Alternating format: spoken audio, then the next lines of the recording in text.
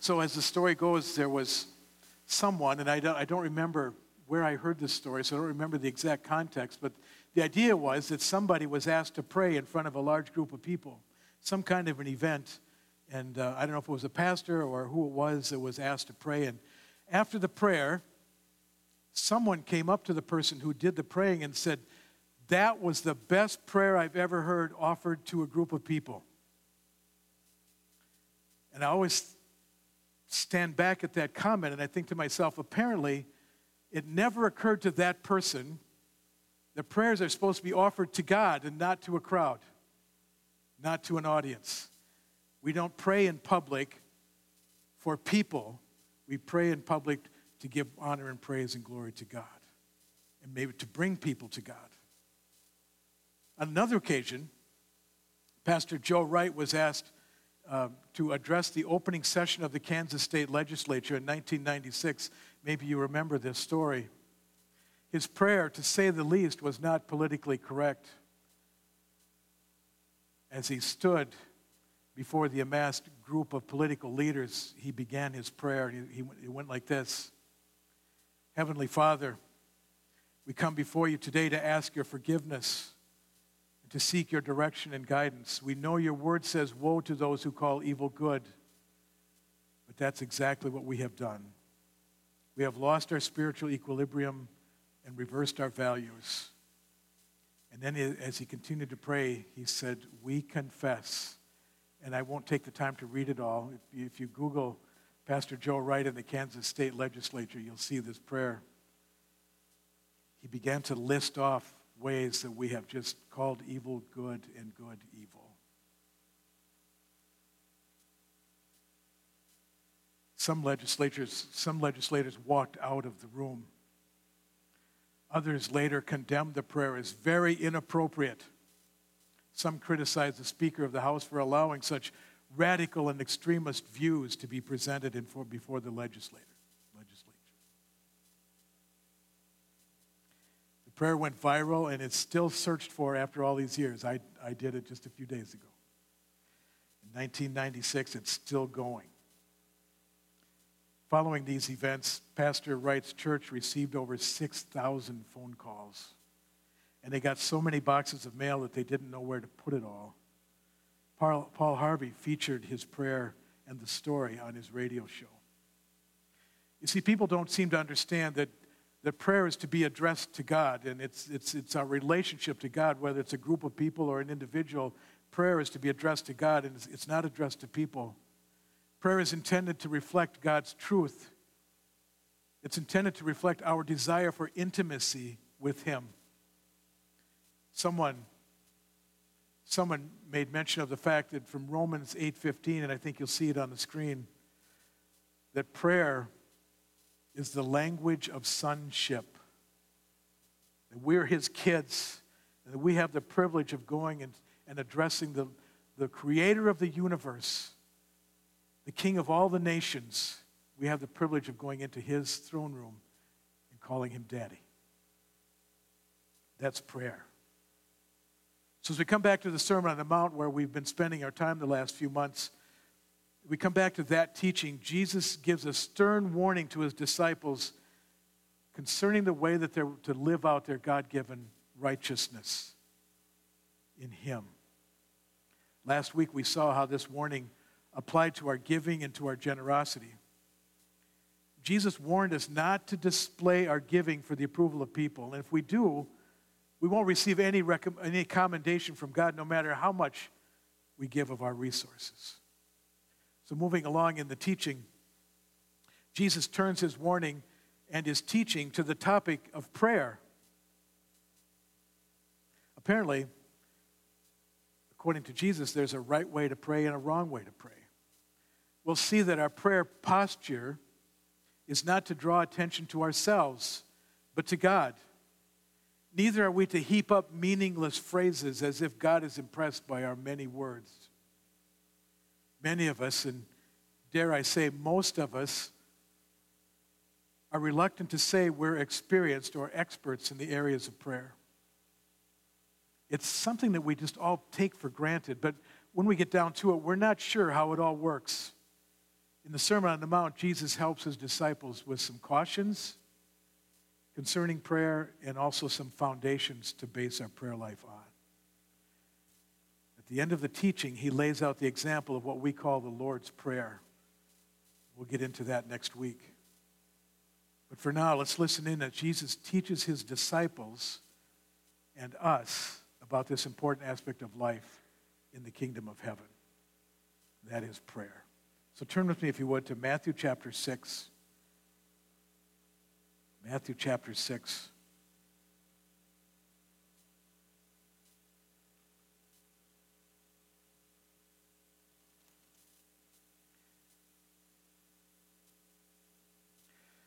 So we'll put in at verse 5. I'm going to read all the way through the end of this passage, which is verse 15, but we're only going to do the first part of it this week. And when you pray, you must not be like the hypocrites, for they love to stand and pray in the synagogues and at the street corners, that they may be seen by others. Truly, I say to you, they have received their reward. But when you pray, go into your room and shut the door and pray to your Father who is in secret. And your Father who sees in secret will reward you. And when you pray, do not heap up empty phrases as the Gentiles do, for they think that they will be heard for their many words. Do not be like them, for your Father knows what you need before you ask him. So pray then like this: Our Father in heaven, hallowed be your name. Your kingdom come, your will be done on earth as it is in heaven. Give us this day our daily bread, and forgive us our debts, as we also have forgiven our debtors. And lead us not into temptation, but deliver us from evil. And then Jesus adds on this teaching, for if you forgive others their trespasses, your heavenly Father will also forgive you. But if you do not forgive others their trespasses, neither will your Father forgive your trespasses. Let's go back to verse 5. And when you pray, last week we heard the warning that Jesus gave concerning charitable giving. We're not to make a show of it, not to make a big display of it. But we're also reminded that giving, charity, and generosity were all assumed. They're part of our walk in faith, so it's not about the giving or the charity. That's all assumed. It's part of what we do. It's part of our obedience to God. In the same way, today, prayer is assumed. Prayer is an integral part of our relationship to God. Jesus doesn't say, if you want to, or it's not necessary, but if you pray, if you go ahead and do that, he says, when you pray. Every relationship we're involved with requires talking, requires discussion, requires interchange. It's no different with God. Speaking, listening, dialoguing, it's all foundational in our relationship with God. Prayer reveals our dependence on God. It expresses our gratitude to God. It opens our heart to his leading, and we can continue listing the things that prayer is and does in our life. It's an essential part of our Christian faith. So Jesus says, when you pray. So the issue in this passage isn't our need to pray, it's how we pray. So Jesus gives us two warnings in this passage, and I'd like to camp on those two warnings before we move on to the teaching and the encouragement. He gives us two warnings regarding the how and the motivation of our prayer. So let's read this again, verse 5. And when you pray, you must not be like the hypocrites, for they love to stand and pray in the synagogues and at the street corners, that they may be seen by others. I assume that the hypocrites referred to here are an allusion to the religious leaders of the day. I think that's a safe assumption. It's the same warning that Jesus gave about them in the giving portion of this teaching. The idea means, hypocrite, the idea means to put on a face, to pretend, to put on an act, to put on a show, to put on a display. Our first clue to their motive is that they love to stand and pray. Underline love. They live for this. They love to stand and pray. There's no issue with the standing part. It was a common posture of prayer then, as it is today. There's nothing wrong with praying either. So what's the issue? The issue is the motive. It's their motive to draw attention to themselves. They love to. These are the ones who say, pick me, when it's time to be called out. Prayer in the synagogue was both personal and private, and it was corporate as well. They prayed together. They were led in prayer. They also prayed privately, much like our worship services today. Today was a great example of all of that, those ideas of prayer mixed together. I really appreciate that opportunity this morning. In the synagogue of the day, if you were chosen to come up front and pray, it was a high honor.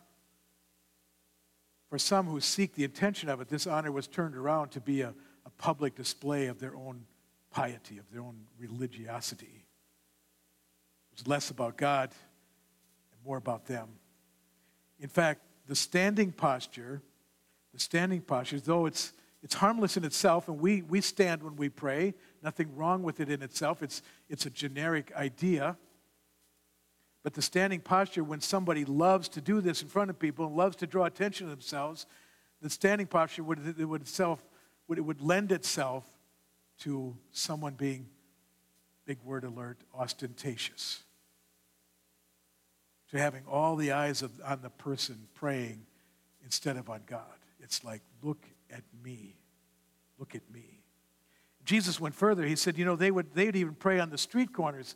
This was not a usual practice in the nation of Israel, but if the call to prayer came and you happened to be on in the street corner, you would drop all that you're doing and stop and pray. It's a perfect opportunity to display our skills with public prayer and to display our piety before others. So the idea here, when Jesus said they pray on the street corner, the idea is the hypocrites would sometimes purposely, this is what we believe was happening, they would purposely set themselves in a public place when there was a call to prayer, and voila, I'm here in front of all of you, and I guess I'll pray. They were drawing attention to themselves. And what does Jesus say? Don't pray like these guys. If your prayer habits are more about you, if they're more about displaying your faith, if they're more about displaying your religious standing and your piety, then God will not hear or see or reward. Doesn't care. Goes on to say, as he did with charitable giving, he said, when they do that, the applause of the people is their full reward, not the inclination of God towards their prayer. That's a pretty shallow reward. Go down to verse 7. And when you pray, do not heap up empty phrases as the Gentiles do, for they think that they will be heard for their many words. Don't pray as the Gentiles do. The key idea here is empty phrases. It includes the idea of repetition. It's saying the same thing over and over again. I looked up some different religions and how they view the idea of prayer. In Buddhism, for example, worshipers pray, but I was struck by the observation that they don't pray to a specific deity or a person. They pray to the spiritual nature of the universe. Key in their effectiveness in their prayer is the idea of a mantra, picking up a phrase and repeating it over and over and over again. Several religions do this, even in our own neighborhood right here in Chanhassen with Eckankar, singing the name of God, Hugh, over and over again as a form of prayer. Sing it over and over again. You'll see it on bumper stickers sometimes. Sing Hugh.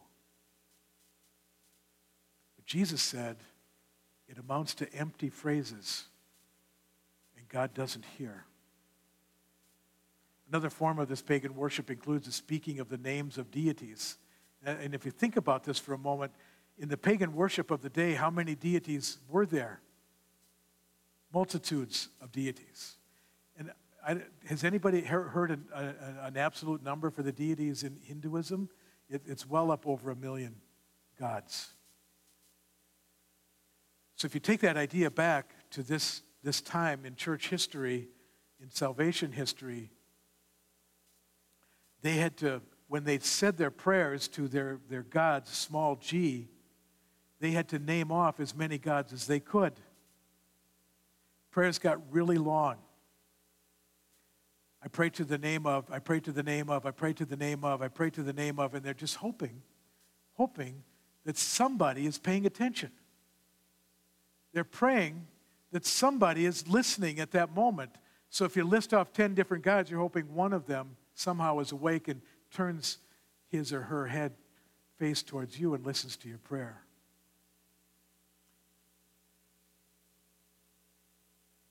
That's part of the empty phrases as well. And another form of this empty phrase idea is that you're making deals with the gods, small g. So along with naming their names and trying to catch the attention of one of their gods at least, then you also make deals. You say, by the way, I made a great sacrifice to you. I gave so much money. I sacrificed an animal. I went to the temple. I worshiped in your name. I offered a sacrifice of incense at your image. Or I did this or I did that, and I know that you, such and such a God, are pleased with this. So therefore, and the relationship is not an intimate, personal relationship anymore. It's a contractual relationship. I did this, therefore you, fill in the blank name of God, therefore you need to do this for me. And so their prayers became empty phrases, repetitions, calling out to gods who don't exist. Look at 1 Kings. We'll go back here a couple of times. Keep your finger in Matthew chapter 6. 1 Kings chapter 18, you'll recognize this story. This is the prophet Elijah and the prophets of Baal in 1 Kings chapter 18. If you remember the story, the prophets they set up this contest between the prophet Elijah challenging his credibility and his God to all the other deities that the prophets of Baal were worshiping. And Elijah said, okay, well, here's what we'll do. We'll set up you set up your sacrifice, you set up an offering, you place a bull on an altar, and you call out to your gods, and we'll see which God rains down fire on their sacrifice, and I'll do the same thing. Right? You remember the story?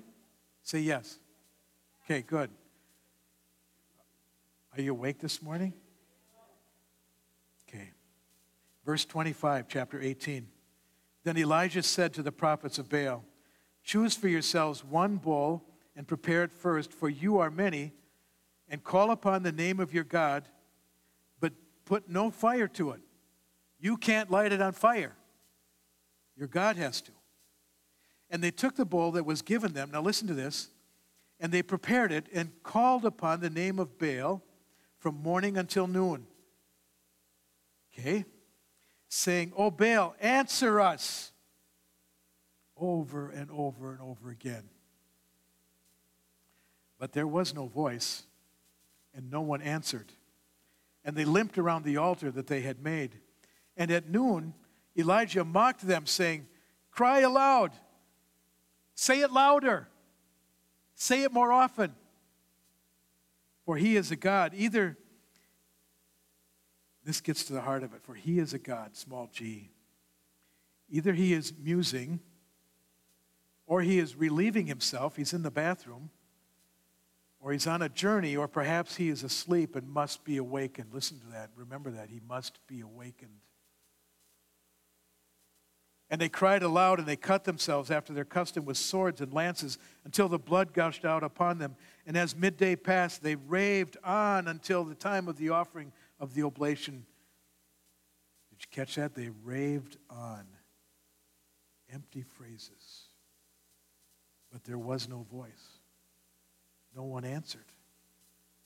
No one paid attention.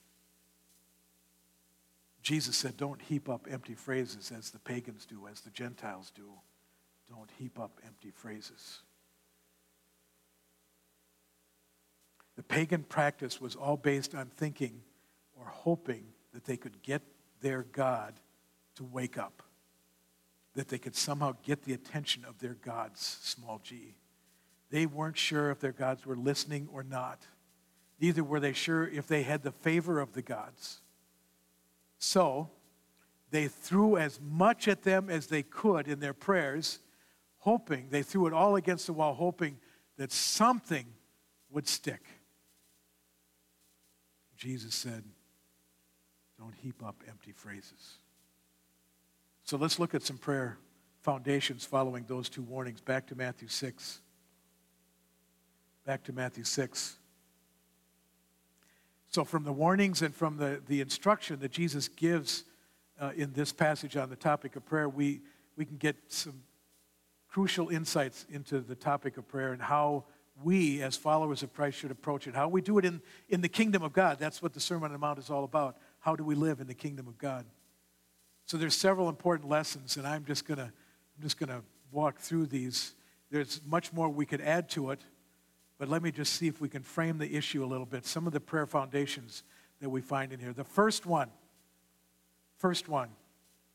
find a quiet place. Find a quiet place. And when you're in that quiet place, spend time in God's Word. Meditate. Study. Listen to God. Meditate, study, listen. When you're reading His Word, the Holy Spirit is at work, and He's bringing the Word of God to life. He's bringing the words of Jesus to life. He's bringing all of God's counsel to life for you, and He'll bring it into your heart. We're told in Scripture that He listens to God's heart and He listens to our heart. He's that channel back and forth. So we meditate, we study, we listen to God's Word, and then we sit back and we listen to hear what God might be saying. Find a quiet place where you can worship. We enjoyed corporate worship this morning, and we say this we have one of our 6 values here at Valley Free is worship.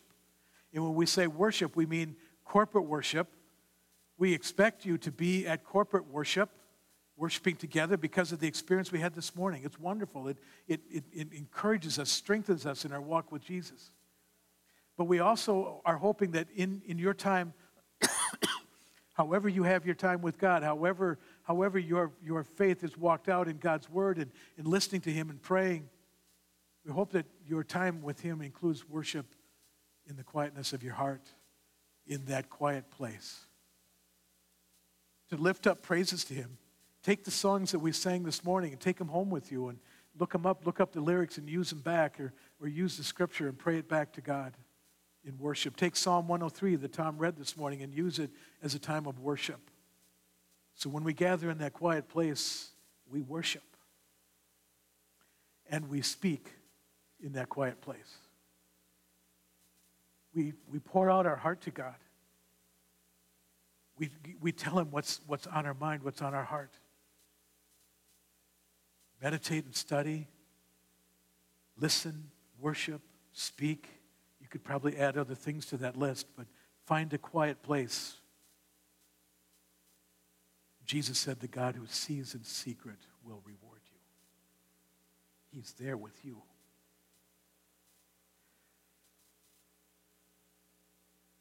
By the way, the secret place, if you think my life is busy, my family is busy, my house is busy, the people of Israel and the disciples who Jesus was talking to at the time, they all had the same problems. In fact, they lived in smaller houses, and they had a lot more people in their houses probably, and so find a quiet place was kind of a trick for them, just as it is with us, maybe more so. And the idea of the secret place, many commentators believe it means a storeroom, because it's the only room in the house that had a lockable door on it. So you go in and you sit on the pile of potatoes. Right? You just go find a quiet place. The second foundation I believe God gives us here, Jesus gives us, is don't draw attention to yourself. Don't draw attention to yourself. When we lived in Romania, we heard lots of stories about the persecuted church, and the Romanian church was extremely persecuted. We saw the story of Richard Wurmbrand some weeks ago, and that was one example of how the church in Romania was persecuted in terrible, terrible ways in the days of communism. But we would hear that Christians would gather together. If you go to especially a Pentecostal church in Romania, they all pray at the same time. And for us who like a little bit of order in our worship service, it's a little bit unnerving when everybody's praying at the same time. It sounds a little chaotic. Kind of cool at the same time. But they said whenever we got together to pray, they would come and arrest us. And one of my missionary friends who has a strange sense of humor, he said, well, when you got together to pray, did you have to pray so loud? Because it got really loud in their prayer meetings. Pray a little quieter. Don't draw attention to yourself. In 1 Samuel chapter 1, Hannah was praying, and her heart was deeply troubled, if you remember the story of Hannah, and her inability to have a child. When Eli, the priest, saw her, he said that he accused her of being drunk because she was praying. She was so involved in prayer. But you see, the difference here is Hannah wasn't ostentatious. She was troubled in her spirit.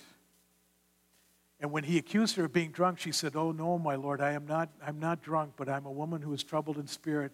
And this is what she said in 1 Samuel 1, verse 15. But I have been pouring out my soul to the Lord. That's the kind of prayer that God honors. But the praying on the street corner just to draw attention to myself, he doesn't listen. Pray with intention. Pray with intention. Be intentional about your prayer. Pray Scripture. Jesus, next week we'll look at it, but in this very same teaching passage, he goes on and gives the outline of the Lord's Prayer. Pray the Lord's Prayer. Pray Scripture. Pray the Beatitudes. Walk through the Beatitudes and give them back to God. David's prayers, the Psalms, and David's prayer when they brought the ark back and things like that. David's prayers are huge prayers of worship that we can join in. The Apostle Paul gives, in several of his epistles, he prays for those who he's writing to. Ephesians 1 comes to my mind. Go through those prayers of the Apostle Paul and use them as your own prayers. Prayer with intention should be conversational. It should be transparent, like Hannah's prayer was, pouring out her soul before God, laying it all before God. Lay out your life before God. Lay out your heart before God. Lay out your praise before God. When I'm involved in pre-marriage counseling with a couple who is about to be married, we do something called the community temperature reading. And if you like, maybe I'll post it someplace and you can have this as a tool for your marriage. But I wonder if it doesn't work for prayer as well. The community temperature reading is simply a series of questions. How was your day today? What made you happy today? What gave you difficulty today? What are you frustrated with today? What are your goals for today? It's just a series of questions that help us, without being in conflict, without arguing about anything, just to kind of give a report to our spouse. And it's an effective tool for communication. It's kind of fun, too. But I wonder if that's not part of just living our life before God in prayer, is laying it all out before Him. Pray with authority. Pray with boldness. Pray with confidence. Pray within your identity in Christ Jesus. In all of that, be humble. Listen, go back to 1 Kings chapter 18, and we'll listen to Elijah's prayer in that same context.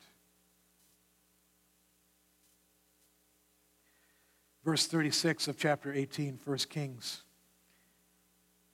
And at the time of the offering of the oblation, Elijah the prophet came near and said, and this is his prayer, listen, confidence, authority, humility, identity, it's all in here. Listen to this. O Lord, God of Abraham, Isaac, and Israel. By the way, why in the Old Testament do they begin with God of Abraham, Isaac, and Jacob? You know why? Because it shows His faithfulness over the generations. It also is a reminder that God has promised through Abraham. So when they say, O God of Abraham, Isaac, and Jacob, they're reminding him, you promised this. And I am coming into a relationship with you, God, who has promised these things over the generations. Listen to this. Let it be known this day that you are God in Israel, and that I am your servant. There's his relationship to God. And that I have done all these things at your word. I've done what you said to do. Answer me, O Lord, answer me, that this people may know that you, O Lord, are God, and that you have turned their hearts back. And then remember what happened. Fire came down and consumed the offering. God answered. But it's all in there. His authority, his identity, we'd say identity in Christ, but he understood who he was in relationship to God. It's all in that prayer. What a great example of prayer. We have to keep going. Listening. Listening.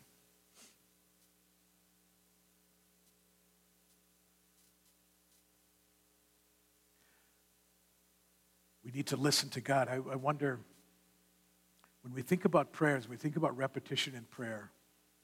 Does God hear our prayers if we use form prayers or if we repeat ourselves? Jesus himself used repetition in his prayers at times. I'm thinking specifically in the Garden of Gethsemane when he was praying. Mark 14, verse 39 says, remember, he came back to his disciples. They were sleeping. He went back and prayed. He came back. They were sleeping. He went back and prayed. Mark 14:39 says, and he went away again, and he prayed, saying the same words. So the idea of repetition itself is not bad, but if we're using it to somehow gain God's attention, then it enters into another realm. Can we use form prayers? The Orthodox Church has the mercy prayer. Have you ever heard about the mercy prayer? It's simply this: Lord, have mercy. Lord, have mercy. And we know the Spirit speaks for us with groans that are too deep for words when we don't have words to say. There are times when life is so something. A situation is so something that it's very appropriate to just say, Lord, have mercy. I use that, and I find it very effective in those moments when the words just don't come. And I think it just encapsulates everything. Lord, give me words. Lord, give me grace. Lord, give me truth. Lord, give me strength. Lord, have mercy. Is it ever okay to pray in public? Well, Jesus did. When he fed the 5,000, he prayed. He gave thanks to his Father for it. He prayed in the garden. He prayed from the cross.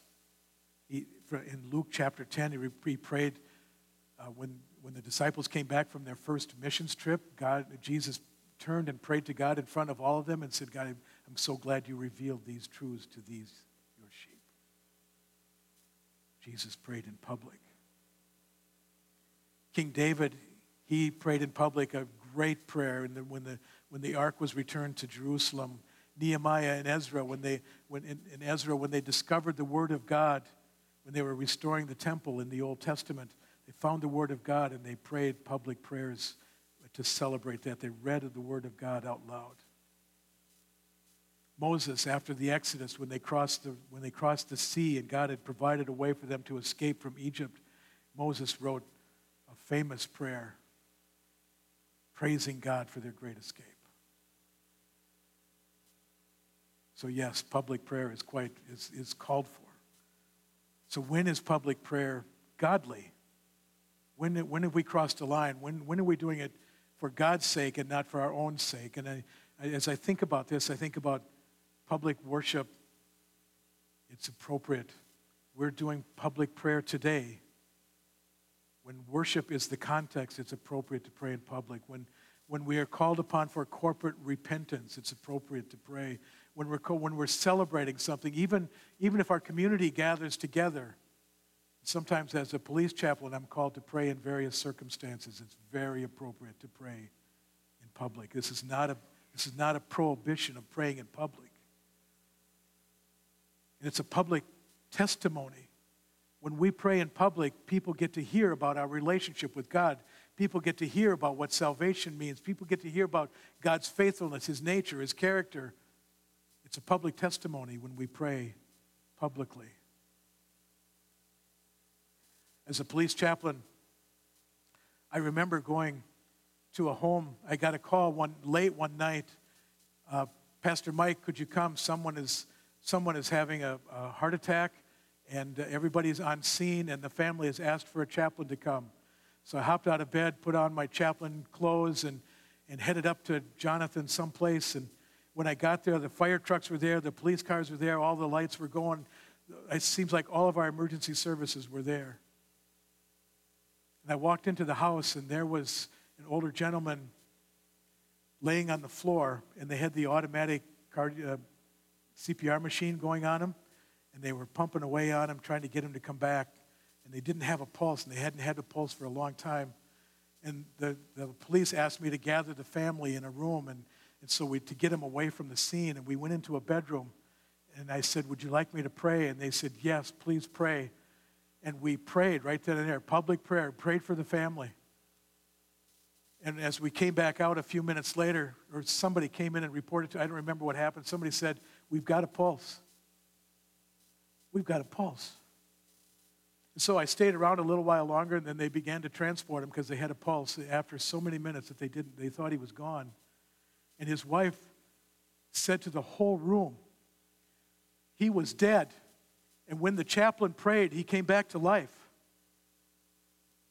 Now, I don't know what goes into all of that. And my evangelical side is going, well, what? But the fact of the matter is, it all worked in that sequence, and God somehow intervened, and it was a public testimony. A family said, God answered his prayer. Isn't that something? Oh my goodness. I didn't realize it was so late. Okay. It'd be okay if the air conditioner was working, wouldn't it? So let me give you another illustration real quick. Okay. All right. You're gonna regret that. Got another call. Mike, could you come? We have to do a death notification. Someone had been killed here in Chaska with an automobile accident. And so an officer came and picked me up. We went to the home of someone. We had to tell them the bad news that their loved one had been tragically killed a few minutes ago. Well, they were regular customers of the police department. They were on the frequent flyer list for the police department. The officer said, can we come in? And they said, no. We won't allow you in our house. And so he said, well, please come out here. We stood on the porch, and the officer delivered the news, what had happened. And so after that, then the walls came down, and we were able to go inside the house, and we just stood around for a while. And I always am assessing the situation. How do we handle this? How can I help them through this very difficult moment? And as I often do, I said, well, can I pray for you? Can we just stop for a minute in the middle of all this craziness? Can we just stop and pray? And they said, no. And a lot of people do. A lot. Some people say no. Most people say yes. So as it happened, we had to go tell somebody else the news. So the officer and I left, and we came back about a half hour later with another member of their family. We had transported them. And in that conversation, I said, would you like me to pray with you? And this time, they didn't say yes at all. They immediately gathered in a circle in their living room, and they held hands. I didn't ask them to do any of that. They gathered in a circle, they held hands, and we prayed. What do you think that prayer meant to that family at that time? Prayer is a public testimony. Let's go on to prayer insights. Give me a few more minutes. What kind of insights? I'm thinking, what does this tell us about God? What does this tell us about God? He loves us. He loves us. My first thought is he is, to use a new phrase, he is woke. Am I using that term right? I should have asked about this first. Yeah, it's okay, Josh? Okay. It's a ridiculous statement. It's a ridiculous statement, but I want you to put it into context here. Stop laughing at me now. maybe I shouldn't have done this. Maybe I shouldn't have used this word. A well-known politician just this week changed his views on abortion. Remember that? Radically went one swing to the other, and he said, now I'm woke. That's the new term, right? So maybe it doesn't apply to God because God never changes his mind. God didn't wake up one day and said, I think we need to change that. So it's just kind of a little cultural phrase I throw in here. God is awake. You see, the prophets of Baal for Elijah, the prophet Elijah, they were wondering if he was awake or if he'd gone to the bathroom someplace and wasn't paying attention. And for the deities in the times of Jesus in the Roman Empire, they're throwing all the names at the deities, try to wake up. But God is awake. But God is awake. God knows everything about you. He knows your needs. He knows everything. And here's the second thing. He is inclined to hear and respond. Why? Because we are made holy in Christ Jesus. We are made righteous before him. That's why this whole section is on don't display your righteousness in front of other people. We are made righteous before God, and therefore we can walk into the throne room of God and say, Daddy, I have a need. Daddy, I just want to sit on your lap. Daddy, I just want to say I love you. Daddy, I just need to hear I love you from you. Daddy. He is inclined to hear and respond. We're allowed access to the King, and God is our Father. He is our Abba, Father, Daddy. He sees in secret. Jesus tells us, our Father who sees in secret, he knows what you need. Psalm 139, verse 4 says, before a word is on my tongue, behold, O Lord, you know it altogether. Compare that to the hypocrites who wanted people to see them. Compared to the Gentiles who hoped that their gods would see them. Jesus said, the Father who sees in secret sees you. He sees in secret. Another insight is that prayer is a recognition of his term. I don't come like the Gentiles do. I don't come like the pagans do and say, listen, I did all this for you. I did this for you. I did this for you. Or wait, maybe we do that sometimes. But I don't need to. You see, I don't come to God on my terms. I come to God on his terms. Somebody say yes. I come to God on his terms. We forget that often. But prayer means that I'm coming to God and I'm saying, God, you're right. Your ways are right. Your purpose is perfect. Your grace is sufficient. And I come to you on your terms, God. I don't have to remind him of what wonderful people we are, or I am. I don't need to remind him what sacrifices I've made on his behalf that he might owe me something. He rewards. And I think about this way. He said it with charitable giving. He says it here with prayer. He says, the God who sees in secret will reward you.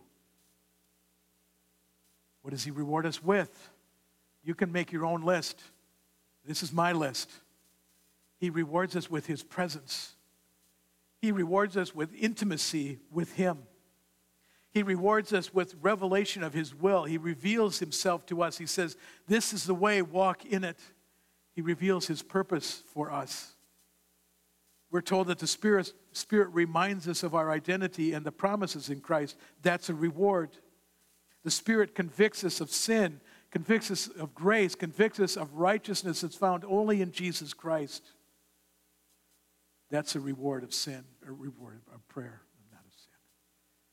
Ephesians chapter 1. This is one of the prayers of Paul. Here it is. What's the reward? Listen to this. For this reason, because I've heard of your faith in the Lord Jesus and your love toward all the saints, I don't cease to give thanks for you, remembering you in my prayers. And here's the prayer. That the God of our Lord Jesus Christ, the Father of glory, may give you a spirit of wisdom and of revelation in the knowledge of him. There's the reward. He shows you who he is. Takes you deeper and deeper into his heart. Having the eyes of our hearts enlightened, that we may know what is the hope to which he has called you, what are the riches of his glorious inheritance of the saints, and what is the immeasurable greatness of his power toward us who believe. You want to know what his reward is? Study that prayer, Paul, in Ephesians chapter 1. You see, God is a God of revelation. He's been speaking since the beginning of Genesis. Somebody at the conference this week said, God is a God who speaks. And if you don't believe me, just go back to Genesis chapter 1, the very first page. He speaks. If you go to the last page, he's still speaking. If you go to Revelation, the very intro of Revelation is this is the revelation of what? Jesus Christ. God speaks. When we pray, we enter into his desire to speak to us. We enter into his presence, his person, his purposes. Brothers and sisters, that's the gospel. God has spoken through the prophets, he's spoken through the law, and finally he spoke through his son Jesus. He came to make a way so that we could pray, so that we could join him in fellowship. Brothers and sisters, we don't need to beg. We don't need to wonder if he hears. We don't need to question whether he wants to act in our lives. The gospel says that he stands with his face towards us, with his arms wide open, and he'll do whatever it takes, cross in parentheses, to remove obstacles in our relationship. That's the power of prayer. Next week we'll look at how Jesus taught us to pray it further. Would you just take a moment? Take a moment. If God's saying something to you right now, would you just listen?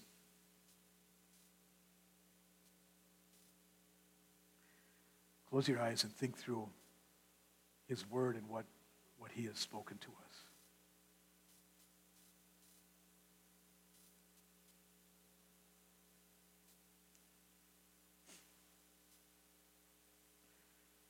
Holy Spirit, we are told that you have one of your roles is to convict us of sin and righteousness.